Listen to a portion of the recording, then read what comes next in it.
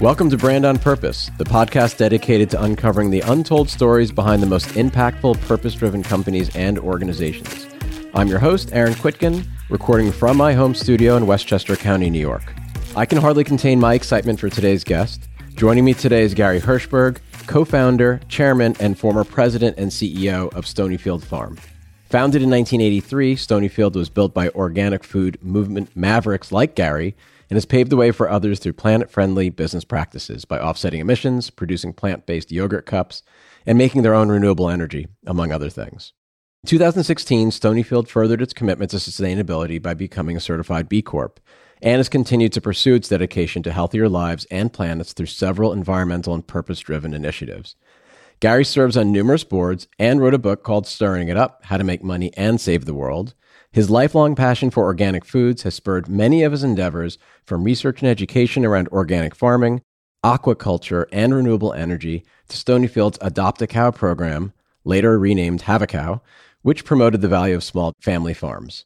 I'm so excited to learn more about his work building Stonyfield and how he's continued to uphold his company's values during this unusual time amid COVID-19. Gary, welcome to Brand on Purpose. Thank you, Aaron. Nice to be with you. Nice to be with you too. And it's great that we can see each other remotely on this Squadcast. So I'm going to start in the way back. You were educated at a school called the Dairyfield School in Manchester, New Hampshire. And if I'm correct, that school emphasized the importance of students becoming civic-minded individuals with a commitment to community service. Do you think that this school and that mission really helped you become a citizen of the world and helped shape a little bit of what you've done over the course of your career? And it had obviously inspired others as well. Wow. This is the Wayback Machine. So just so your audience knows, we're talking about the late 60s and 70s here. And yes, I think that's an astute observation. Frankly, it wasn't just Dairyfield's civic-minded philosophy. It was the fact that the school was actually being created while I was there. Literally the first meeting of a group of parents to create the school was in my living room when I was in 4th or 5th grade. And so being a part of a place that was being invented, and that of course happened later when I went to Hampshire College, which was also I was in the 3rd class there, I think gave me a real sense of possibility. It gave me a sense of that as students, we had a voice and we had a responsibility. But Aaron, I think the real catalyst for me was just the times. This was obviously Vietnam, the birth of the environmental movement. When I was growing up, we used to eat lamb and eggs and milk and butter and cheese from farms that were either a walk or a bike ride from my house. And all through my childhood, they disappeared as southern New Hampshire became more suburbanized. The Merrimack River, that famously on which New Hampshire's textile history was built, was the 10th most polluted river in America. It literally caught on fire one time. We weren't allowed to go near it. So my ecology classes, that was a new word in 1968 at Dairyfield, we would sample water and look at nitrates. And so it was the whole question authority thing. And maybe one other really important impetus. I was a ski racer growing up, and I used to visit every spring. There was this incredible race on Mount Washington, famous Inferno. And I spent a lot of time on Mount Washington as a child. In fact, I literally did my thesis in college up there. And when I was born, and until I was in college, one could see the Atlantic Ocean from the summit of Mount Washington on a clear day. It was 60, 70 miles away. But by the time I was 17, that view had been permanently obscured and never has been seen again because of the being downwind from Midwestern coal and industrialization. And so all of this combined with this new institution kind of inventing the sense of purpose, the notion of students as responsible citizens, all I think combined to give me a sense that we really did need to question authority and we needed to invent new solutions. There's also this entrepreneurialism thread as well, right? Because you were part of 2 newly founded educational institutions. So you probably, whether it was subconscious or not, it was ingrained in you that anything is possible. You can build anything if you have the passion and the vision to do so. Yeah, and there was financial insecurity in the air as well. So the thing about entrepreneurship, and as you may know, I run these entrepreneurship institutes in New Zealand and here in the US. I've done it for 20 years. The thing about entrepreneurship is it's not about how you're doing when things are going well.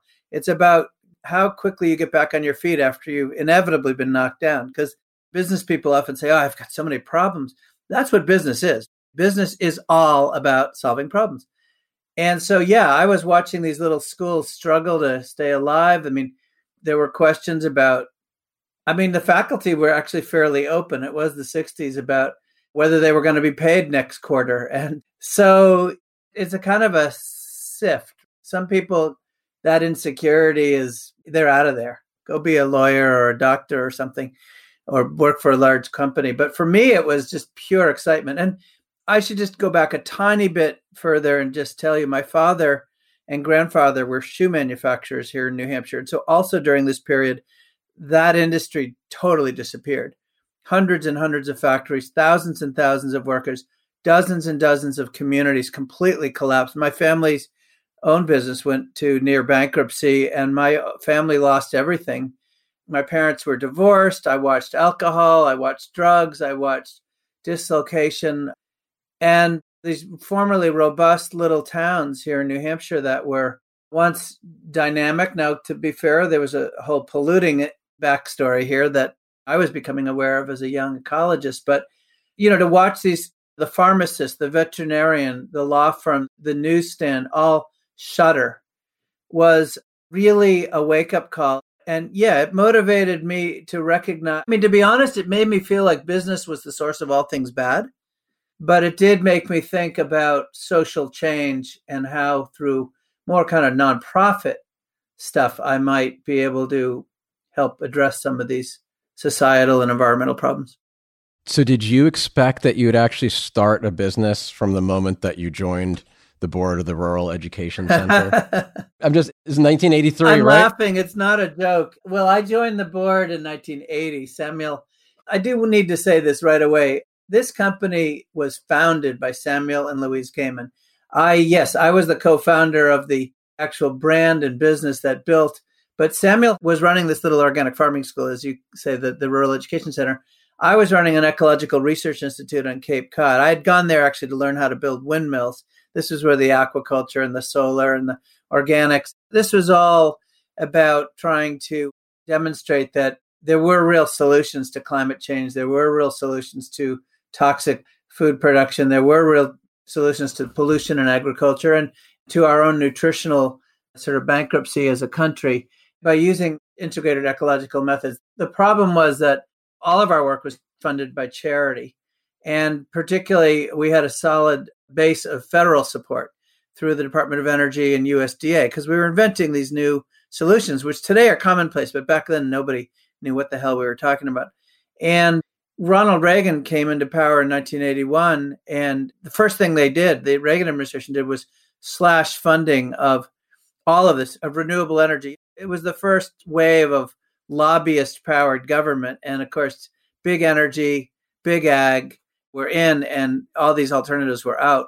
And so suddenly our little nonprofits, mine down on the Cape and Samuel's in New Hampshire, were really struggling. Samuel asked me to join his board to help him because I was pretty good at fundraising, and I was pretty good at coming up with new innovative solutions to how we could make money through consulting and publishing and not depending so much on grant support. And of course, he had one cow, and he made this amazing yogurt. We would sit at his board meetings, and he'd eat this incredibly delicious, creamy, golden, from his one Jersey cow, whole milk yogurt with fresh blueberries and maple syrup, also from the farm. And one day we just said, well, we're just desperate for money, said, why don't we try to sell this stuff? So the reason I laughed so quickly when you asked the question is I thought business, like I said earlier, was the source of all things bad. And I ran away from business. I saw what it did to my family. I saw what it did to our communities. The pollution. Yeah, the pollution. I thought the last thing I wanted to do was be in business. But at this point, necessity being the mother of invention, we had to come up with a means of cash to keep the little school alive. Of course, in the long run, as you know, the tail ended up wagging the dog. The yogurt became a far more effective educational institution than the little school ever was. We ultimately shuttered the school in favor of it and have 35 years later educated many, many millions more in more effective way by demonstrating the profitability of environmental commitment, the profitability of sustainability, regenerative, organic, the profitability of supporting family farmers. We've demonstrated that family farmers can make more money when they are organic. So the DNA was there. I mean, your questions are perceptive. I was picking up a lot. I knew about getting back on my feet. My little schools were always teetering or tottering. And of course, my family had been knocked flat. So the combination of sort of a drive to make a difference, but also the knowledge that, yeah, you can always get back up on your feet, really. And Samuel's genius and Louise's genius in their absolutely magnificent product formulation. Those are what combined to make Stonyfield possible. Did that cow have a name? Do you remember? Lilybell. But you decided not to call the company Lilybell. You called it Stonyfield. Why Stonyfield? So this was a 1792 hilltop farm. We often joke that we had 11 months of winter, 1 month of poor sledding. It was the last place on earth you wanted to build a company. We talked off air that my wife grew up in northern Vermont, and she said she would have to wear her winter coat over her Halloween costume every year, trick-or-treating. Oh, right? For goodness sakes, of course. Yeah, I always hated that. I was with her growing up here in New Hampshire. I mean, God, the stories. But the problem with this place is, first of all, we were up a 9/10 of a mile dirt road that was muddy when it wasn't icy, very steep, had a 90-degree hairpin turn at the very top. If the power went out, you were dead. If you had a fire, you sent a postcard to the fire department. I mean, to get the plow to come up our road, we had to put a bottle of Jack Daniels in the mailbox. Otherwise, no plow. And of course, getting employees up and down the hill and then getting yogurt off. And it was, I mean, the milk truck getting bogged down in the mud. There was everything wrong with this place. But that place was Stonyfield Farm. It's amazing. We're going to take a very quick break and we'll be right back. Now, you talk about all the different kind of political as well as local manufacturing issues and how at the time you were called an ecologist and you're looking at aquaculture and you're talking about windmills. And today it's far more part of our vernacular. But do you feel vindicated or still frustrated by the fact that adoption is still potentially slower than you'd want it to be? Or are you still hopeful in that at least we're talking about it and there are more companies and there's more innovation than ever before in looking at alternative energy sources? If I can pick D, all of the above. I mean, I do feel somewhat vindicated that ecology and sustainability have now become survival, profits, brand building, superiority. I do feel incredibly frustrated by the we humans are a little bit slow on the draw. We've been warming the planet for a very long time. We've been toxifying. 1 in 2 Americans are going to be diagnosed with cancer in our lifetimes, according to the President's Cancer Panel. We have autism, which was 1 in 4 or 500 kids when I was growing up, is now and actually in Westchester County where you are, it's 1 in 48 boys now. And oncologists now, the leading oncologic boards absolutely say that genetics is about 5% of the cause of cancers and a lot of these diseases, that it's all environmental. And so the fact that we keep doing this to ourselves and not getting the memo. And Aaron, let me just say that the deepest frustration is the lack of wisdom as a species that we've developed. We look to ancient civilizations and look at their myths and say, wow, how could they believe in some guy up in the clouds throwing lightning bolts down? But we have our own myths. We have the myth of that the earth is our subsidiary, that it's there for the taking and the dumping, when in fact, everything that's ever been possible in human evolution has been made possible by a bountiful earth. We are the subsidiary of the earth. We have the myth that the earth is infinitely resilient to handle whatever we can dump on it. Clearly, the feedback systems are there. COVID is an environmental crisis and its origins, and the earth has been screaming, and finally we're being forced to listen because it's touching our health. And the biggest myth, which is that our human activities result in these externalities, these direct consequences, the polluting of our rivers, the depletion of natural resources, the toxification of our airways and waterways, the demise of species and biodiversity. But we don't measure any of those externalities in our economics. They don't exist. If they're not on our income statement or our balance sheet, then they literally don't exist.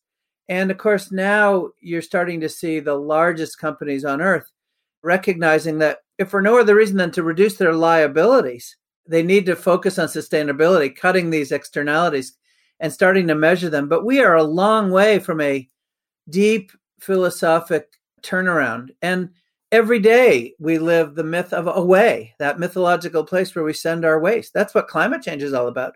We send our carbon up to this place that if you ever find it, let me know. But I'm pretty confident it doesn't exist. There is no such thing as away.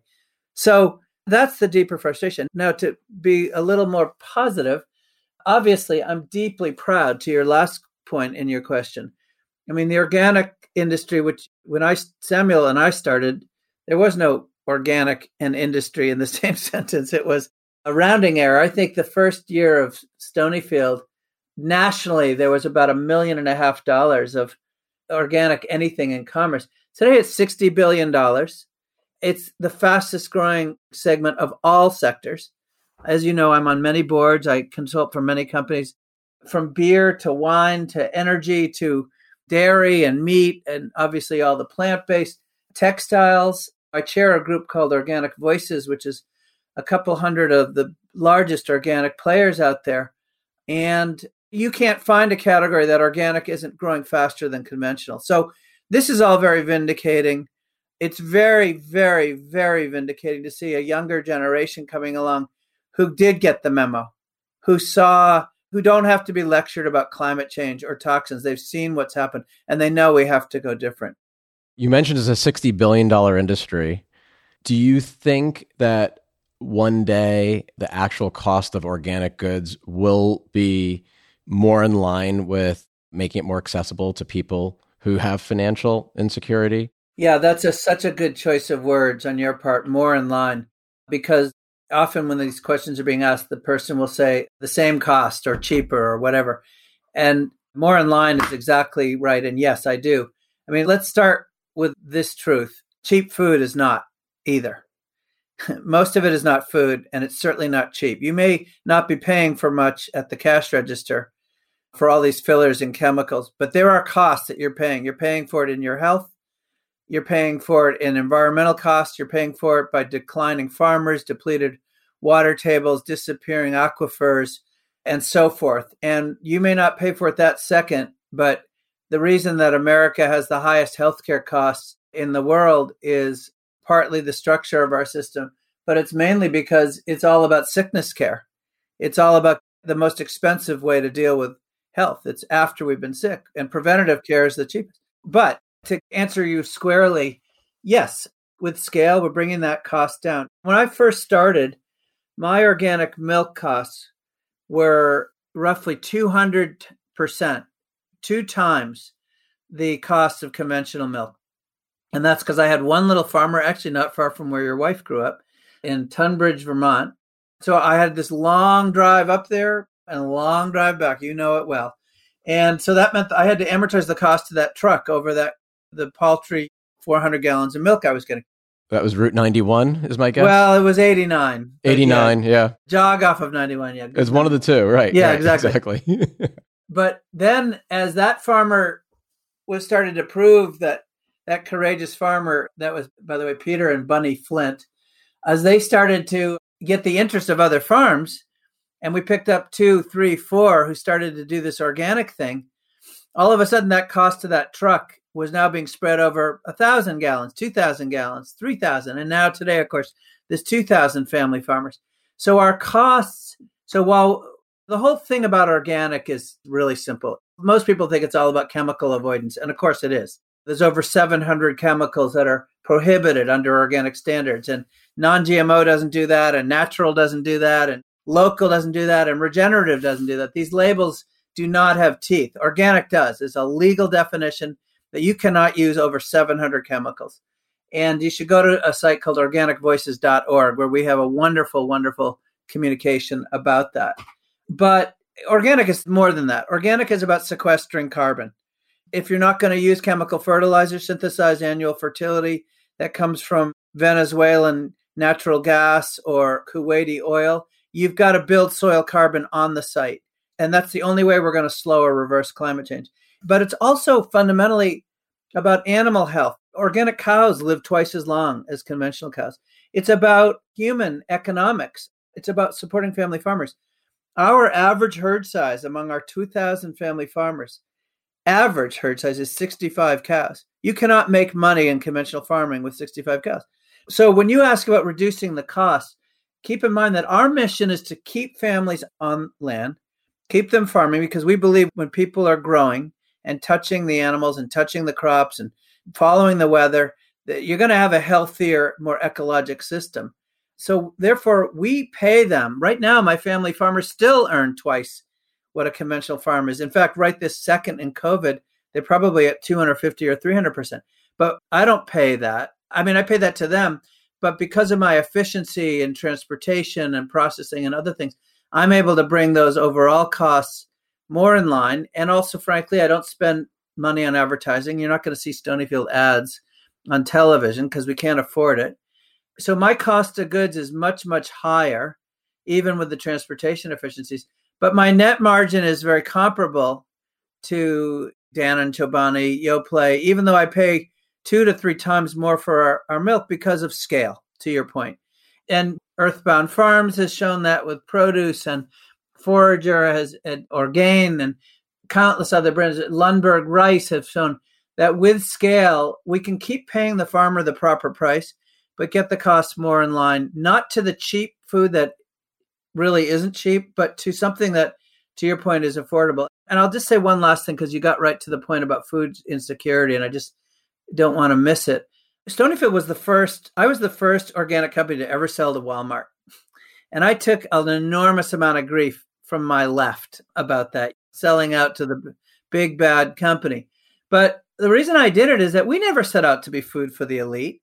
And one hell of a lot of Americans can only afford to buy their food at a place like Walmart or Costco or clubs or whatever. Now, mind you, we're dedicated to our co-ops and our CSAs and farmers markets, but my objective is that wherever food is sold, organic should be there. And so what I would say to your listeners is that right now, for example, during COVID, our 32 ounce, our large size yogurts, we can't actually keep in demand. And that's because there's more and more families at home. Suddenly those college kids are not away anymore. And kids are eating 3 meals a day, not getting the school meal. And so quarts are the most economical way to do it. And you can make yogurt cheese and you can add your own fruit. And that's what we do in our house. We call ourselves the full fat family. We eat quarts of whole milk.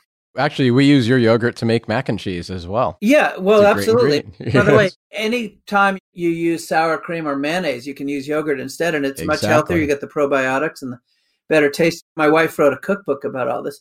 But the point is that there are economical ways to get organic, and the savvy shopper out there is finding it. And now, one of the real silver linings of the COVID crisis, and I've lost 4 friends in this crisis, okay? And I've had many, many more who are currently fighting. So I don't want in any way to gloss over the real pain and the economic dislocation. But there are silver linings here. And among them are that people are finding out just how much they can actually get at their home in economical packages and sizes and shapes. They're finding out they're choosing health. Right now, I've been running these webinars all of April, and I'll run them again in May with leading organic producers and distributors and wholesalers. And every one of us is struggling to keep up with demand because moms are finally figuring out and exercising this notion that we are what we eat, that if you want to keep your family safe, the best way to keep building a strong immune system is eat well. Get your nutrition, get your vitamins, get your probiotics, eat organic, avoid chemicals. We know that chemical pesticides and herbicides are the number one cause of threat to our immune systems. And so it isn't that every last consumer can find or afford organic. But what I want your listeners to really understand is that every one of us who buys an organic item, even if you can't buy everything, you're making it more affordable for somebody else. When you run that item over a scanner, you're voting, your retailers become more interested. They're going to bring in more. And ultimately that scale brings the whole cost down so that it's affordable for everybody. And like you referred to earlier, there is this daisy chain effect. So by doing that, not only are you reducing your own body burden, but you're also improving the healthcare system. And it's all connected. Now, one of the things I want to get back to, because you talked about the lack of wisdom earlier, and you talked about how it's better now than when it was. And you talked about how you don't yeah, right. And advertising isn't everything. You're not going to necessarily win just through advertising, but you do win through shining lights on things where there was once darkness, and you do win through raising your voice. I had Ben and Jerry's on, and obviously they're a brand that has a very strong voice when it comes to particular issues. And I have a confession, and hopefully this won't hurt our relationship. Very, very early on in my career, I'm talking like when I was like 21, 22 years old, I worked for a crisis management firm in Washington, D.C., and that's how I started my career. And my first crisis client was an organization called the Dairy Council. Now, the Dairy Council was heavily funded by Monsanto. And one of the first campaigns I had to work on was a campaign called BST. And for those of you who don't know, of course, you're very familiar with bovine somatotropin, RBGH. And the way I got introduced to Stonyfield was because you guys raised your voice in a good way. And I ended up leaving this firm for lots of reasons, because you were one of the first, if not the first, brand to put a label on your product saying RBGH free. And if I recall this correctly, it's been a long time. At the time, we had dairy farmers burning milk. 5-6% of the milk supply was burning. Yet you had companies like Monsanto creating the synthetic hormones to increase milk production, lactation in cows, which made no freaking sense. And it dawned on me, I get it, they represented dairy farmers, but I was morally conflicted as to why am I doing this and what am I actually doing? And I literally had farmers calling this hotline saying, what are these hormones doing to us, et cetera, et cetera. So there was a guy named Jeremy Rifkin, who was an activist who used to dress up in cow costumes.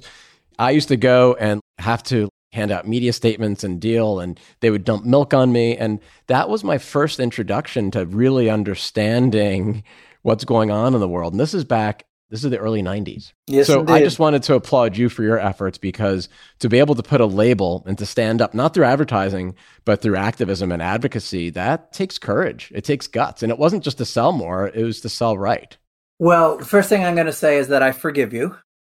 Thank you. Don't worry. And also, as you may know, bovine somatotropin, RBGH, basically doesn't exist anymore. There may be 2 to 3% of farmers out there using it. So we won.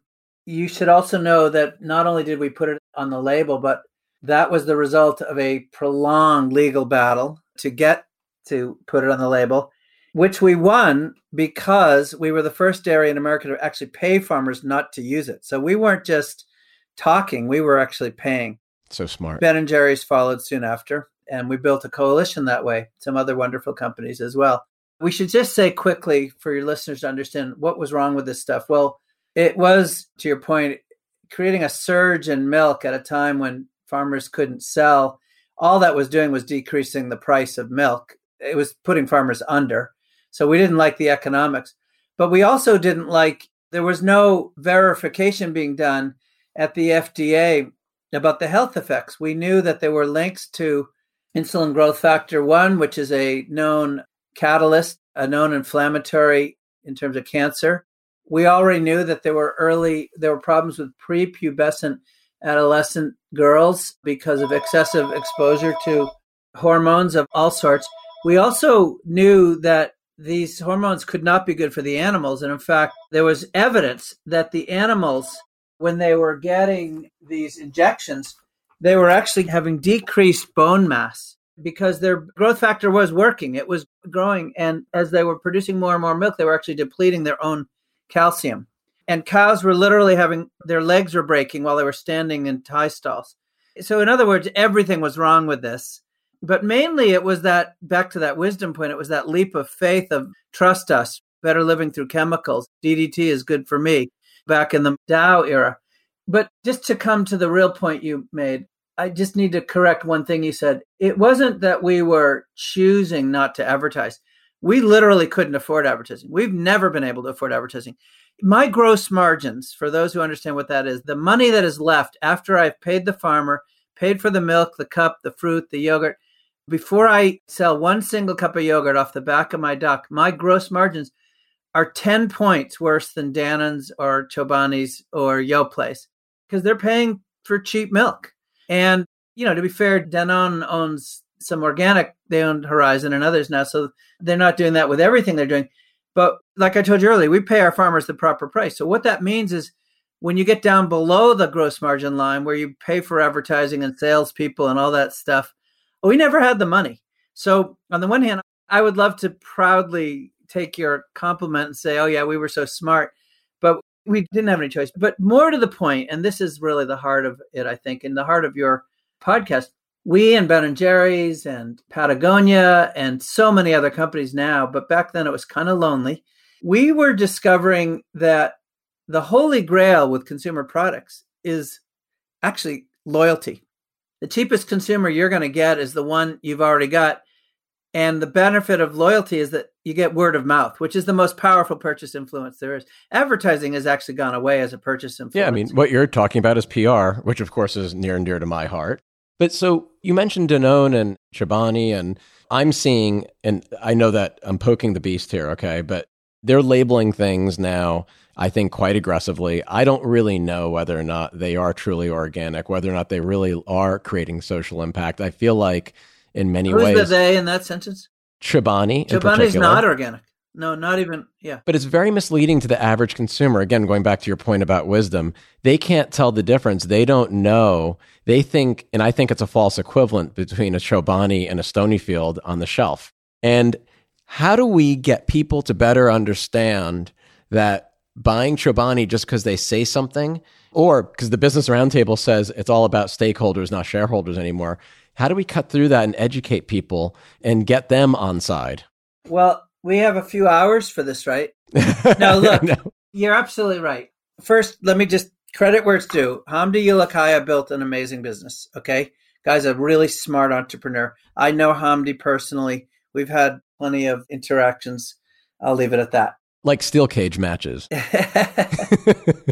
He did a great job. That said, when he launched, he called it nothing but good. Well, when you pay your farmers less than the cost of production, or certainly less than what they need. And here in the Northeast, as you know, dairy farmers have been a sort of an endangered species for a long time.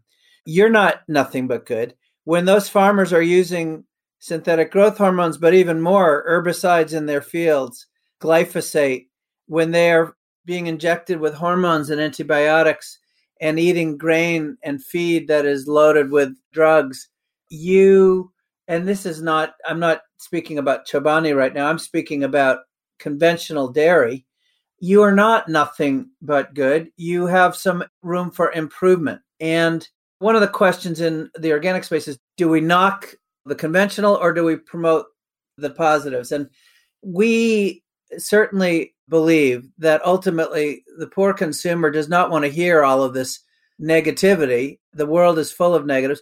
What the world wants to hear is positives, is what's good. So we talk about animal health. The animals live twice as long. We have bloggers and influencers come to our farms and show that farmers can make money with 65 cows, that you don't have any need for herbicides. And frankly, the way to do it is not having the company talk about it. It's having third-party validators talk about it. Now, in our day, and again, I really want to give credit where it's due, Hamdi and many others in the dairy space who've innovated have made high-quality products affordable. But ultimately, organic is truly preventative healthcare. And so if affordability, taste, sort of features and benefits like that are all that matter to you, there's a lot of great choices out there. If you want to invest in a true preventative healthcare system, avoiding getting sick in the first place, putting carbon back in the soil, keeping groundwater clean. You know that on organic farms, we have test wells at the UNH organic farm that demonstrate right next to a conventional farm. This is something Stonyfield funded here, University of New Hampshire. We have demonstrated that on organic farms, there's no nitrogen runoff. Yes, Nothing. You're putting manure, you're applying it to the field, but there's so much biological matter, there's so much life in the soil that it's absorbing and fixing and growing and expanding and using all those nutrients. As it should. Whereas the conventional farm right next door, and you're in New York, I mean, you know what's going on the Great Lakes, and as we move to the Midwest, number one point source of pollution in the Great Lakes is nitrogen runoff. Lake Champlain and conventional dairies do not retain that nitrogen because they're dependent on annual synthesized fertility, but they're not really building the life in the soil. So again, that is not nothing but good. Listen, I'm all for family farming, and I'm all for keeping our lands open, and I'm all for quality, and I'm all for less expense. But what I'm really all for is getting our heads out of the sand and realize if we're going to leave anything for our children, we got to go back to those basic myths. And that's what organic does every day. So third-party influencers is my answer to your question. But, it also means going out into the community and talking in different ways. I don't know, perhaps we'll get into this during this interview, but you're well familiar with our Fields program, where we're converting parks and playgrounds all over America to organic. And you could say, well, what's a yogurt company doing that for? Well, the reality is 26 million children play in our parks and schoolyards, not today, but in normal times. And 65% of those parks and playgrounds are treated to a cocktail of 1, 2, or in many cases, 3 herbicides, most of which are either known or probable carcinogens. And so when you walk your dog on a park or a schoolyard or a field, when your kid dives for a soccer ball and they come in for lunch and they don't wash their hands, our skin is the biggest organ on our body. So our Fields program, we've helped over 20 communities across the country convert to organic maintenance with NGO partners, with nonprofits. We have another 15 this year. It'll be 35 communities by the end of the year. We donate $5,000 to each community to help. And you could say, well, why the heck are you doing that? Well, that's our way of saying, look, we're not just committed to organic yogurt. We're committed to organic living. And everybody should be aware that these chemicals are everywhere. And this is our way of not selling anything, just saying, look, right here in your own backyard, you can make a difference. And by the way, the 20 communities who've converted and the hundreds more many of our NGO partners you mentioned Beyond Pesticides earlier, the communities have proven actually that it's less money, less cost to the communities, less taxpayer dollars when those fields and parks are treated organically. So what works on the farms works on fields and grass everywhere. You might be one of the busiest people I know, but you're also serve on a bunch of nonprofit boards as well as corporate kind of startups and boards, everything from Sweet Green to Blue Apron to the Forager Project. On the for-profit side, what are the 1 or 2 biggest challenges or questions or places of value add that these founders and boards and executive teams are looking to you for advice on? Well, you've already waded into it with your earlier question. It's how to, when your cost of goods is much higher than the conventional counterparts, because again, we're paying farmers the proper price. We're doing the right environmental things. And when our gross margins are at a huge deficiency, how do we then have any money, or putting it differently, how do we have any means to reach new consumers? Because the industry is all about growth. And my 35-year legacy of Stonyfield is a legacy of proving first to myself and to others, farmers and suppliers and customers and consumers and employees, that organic really is long-term economics. It really is financially much more sound. But it's also a tremendous learning about guerrilla and non-conventional methods of communicating, of building loyalty. I started to get into this a moment ago. Let me drive right to the hard point. Loyalty is not something that comes to anybody intellectually. It doesn't come between your ears. It comes below your neck. It comes from your heart. I mean, you might include your mouth and your nose because taste is a big part of it. But it's not something you think your way to. You have to feel it. And right now during COVID, to make this a very contemporary comment, what moms and shoppers and consumers want more than anything is to keep their families safe. This is why the circle has exploded, the circle of interest in organic, because people understand, like I said earlier, that, gee, I can take a hand in, I can play a critical role in keeping my family safe by not introducing chemicals in the first place. That can be everything from nonstick pans, the EWG Dirty Dozen, avoid pesticides, to choosing organic. But the point is, I can be active in that. And if I can find a company who's going to be my friend, my ally, who I can then trust, guess what? I'm going to stick with them. And I'm going to tell 10 other people about them.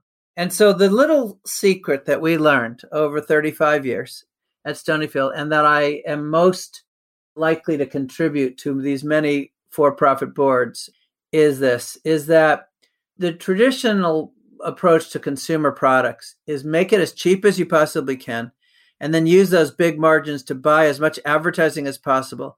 So with reach and frequency to bang away, just Super Bowl ads, get in front of people. That doesn't build loyalty. It builds awareness, which leads to trial, which leads to purchase, which hopefully leads to repeat purchase. And way down the line, hopefully, if you've satisfied that consumer, they get loyal. The cool thing when you speak to the heart, when you go out and you help parks and fields and playgrounds, people's communities to go organic, when you support and keep family farmers alive and happy and successful and able to do more things, when you have 65 cows, you can do maple syrup, you can do other things, as opposed to a 4 or 5 or 200 or 2,000 cow farm. When you are helping animals to live twice as long, when you're helping families to stay safe, the cool thing is you jump from awareness all the way to loyalty without all those expensive steps. And so what I try to help companies do is go back to their mission, which frankly is all about the supply chain. It's how it's grown. I mean, Stonyfield, you said it earlier in the introduction. We were one of the first companies to measure our carbon footprint. We vigorously and rigorously have done this for decades. But I can tell you, while transportation, about 7% of our footprint is important, while our manufacturing, about 11% is important, the bulk is in how it's grown, the bulk. And remember, when you're a yogurt company, you're buying fruit, you're buying flavoring, you're not just buying milk.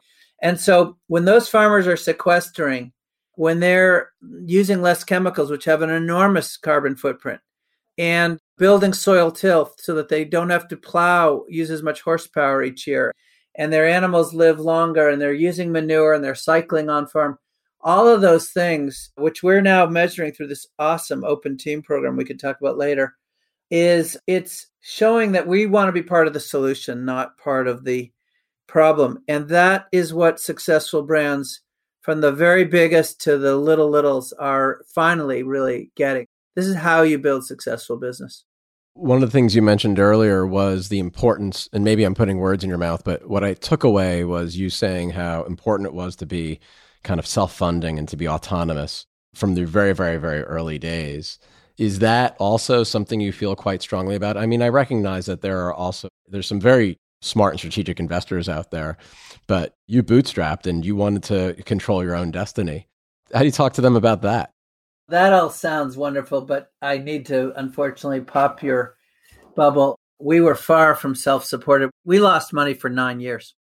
And Samuel and I were in the nonprofit world, so we didn't have salaries. My last salary the year before I started Stonyfield at my nonprofit was $13,500 a year. And Samuel, I don't even know if he earned that. We had no money of our own. And I told you my family had been through some financial struggles, so I didn't have family backing. I ended up having 297 investors, Aaron. I mean, I had a $1 million investor, and I had $5,000 investors. So we were not a model of self-sufficiency. How important is it to me? It's important, but to your point, one of our missions is we say our 4-part mission is healthy food, healthy people, healthy planet, and healthy business. And what that means is we want to show investors in Wall Street the way. So at my Entrepreneurship Institute this coming Friday, which will be virtual this year, I have 45 investors who will be there with 14 companies pitching them. So I'm constantly acting as a yenta here, marrying up people who need with people who got. And by the way, there's an enormous amount of money looking to the organic and natural marketplace now because the stock market isn't exactly warm and fuzzy. So I have no problem with seeking out like-minded investors. Obviously, you said the real point, which is I am all about the entrepreneur, and getting the entrepreneur to control their destiny is critical to me. And in many of the companies on whose boards I've sat, and my own, Stonyfield and Honest Tea and Annie's and Applegate and Happy Family and Late July and others, I have helped the entrepreneur even when they needed to exit. Like I had to get my 297 shareholders and out. You know, they had orthodontics and bills and their kids were going to college.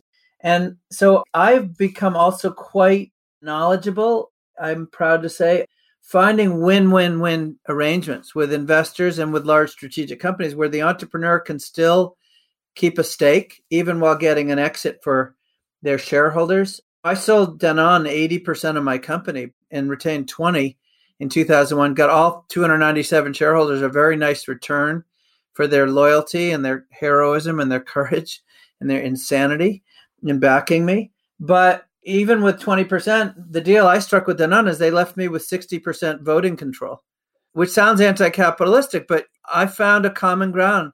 And I've now structured deals like that with others. So there's ways to control your destiny without having to own 100%.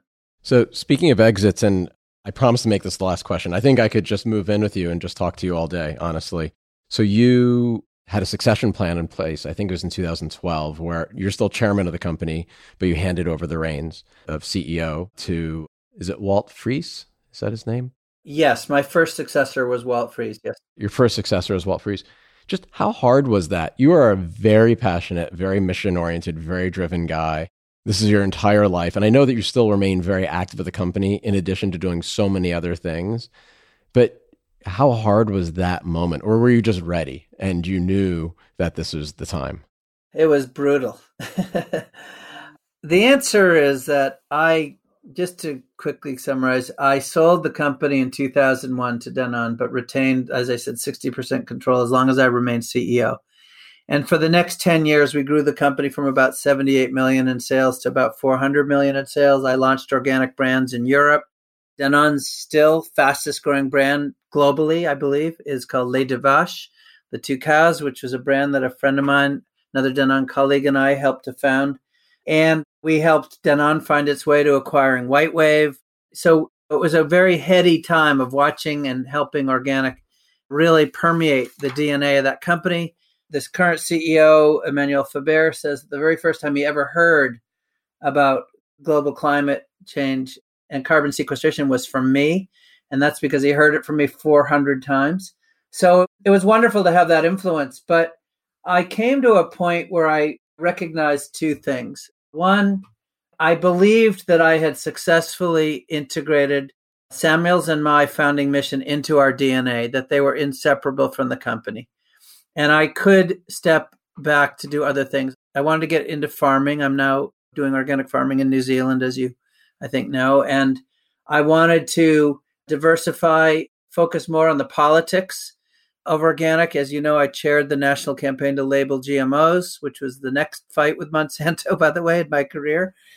And I wanted to work on organic policy and help other companies and grow the next generation of entrepreneurs and so on. But to be very honest, I was also really tired and 20 some odd years of doing this. So I just needed a break. I went out looking for a successor. Frankly, Walt, who had come from Ben & Jerry's, was not a long-term successor at Stonyfield. He was a bridge to the fellow who we brought back in, my former marketing VP, Steve Torrance, who is now today the current CEO and with whom I have an excellent working relationship. But it was important for me to learn how to be more advisorial and less with my hands on the throttle. In hindsight, to really be honest with you, I wish I had taken a sabbatical instead and not been quite so quick to step away, because in stepping away, of course, I then gave the reins over to Danone because my control was only as long as I was CEO. But we're all compost eventually. You can't hold on to things forever. And no deep regrets, but certainly it was a growth experience, to say the least. Letting your baby go is, these businesses are not, especially these mission-driven businesses who you do such a wonderful job of introducing to your listeners, they're never about money. Mine never was. And so the mission lives on. I'm telling you, this Fields program that I alluded to earlier is one of the great social missions Stonyfield's ever done. You know, there's over 1 billion pounds of pesticides used annually in the U.S., and we're now demonstrating to parks departments and mayors and even professional baseball stadium managers that they don't need that stuff, just like we've shown farmers. So the mission lives on, and that's very, very satisfying. No, I love that. And you are such a humble person and leader. I mean, you truly are the definition of servant leader. You really are. And I appreciate that. And you probably know this, but I'll remind you that you also are an incredible role model for so many people, not just people in business now, but for future leaders as well, because you're able to show that there doesn't have to be a tension between profit and purpose. And I think that's pretty amazing. And like I said, I could talk to you for hours and hours and hours, and I do hope to meet you in person one day. And I thank you on behalf of a loyal customer, just one of millions, for everything that you do and for everything that you built. And it's such an incredible story. And I do promise to read your book. I didn't have a chance between booking you and doing this interview, but I will read your book. Well, if I could make a quick plug, there's 2 books, Aaron. Read my wife's. It's even better. Meg wrote a wonderful book for your listeners called For Better or For Work, a survival guide for entrepreneurs and their families. Because entrepreneurship is not just business. It's social, it's nonprofit. It's all about passion. And your families take a hit when you're doing this stuff. So she wrote the book about how to coexist with passionate, crazy missions and not lose your sanity and your relationship at the same time. I'm on it. It'll be my next download on Amazon or on Audible, because I seem to be moving more towards those platforms these days. But aren't we all? Gary, again, it was such a pleasure to have you on. And thanks again for everything that you do and that you've done. Thank you, Aaron. Same to you. This has been an episode of Brand on Purpose with Aaron Kwittken, the podcast dedicated to uncovering the untold stories of entrepreneurs and senior leaders who make it their brand's mission to do well by doing good. Special thanks to our amazing team, including the voice you never hear, producer extraordinaire Lindsay Hand, and the always on-point associate producer Katrina Walkley, who touches every aspect of this podcast. Learn more about our show at brandonpurpose.com, follow our Instagram at The Bop Podcast, and learn more about our host at aaronkwittken.com.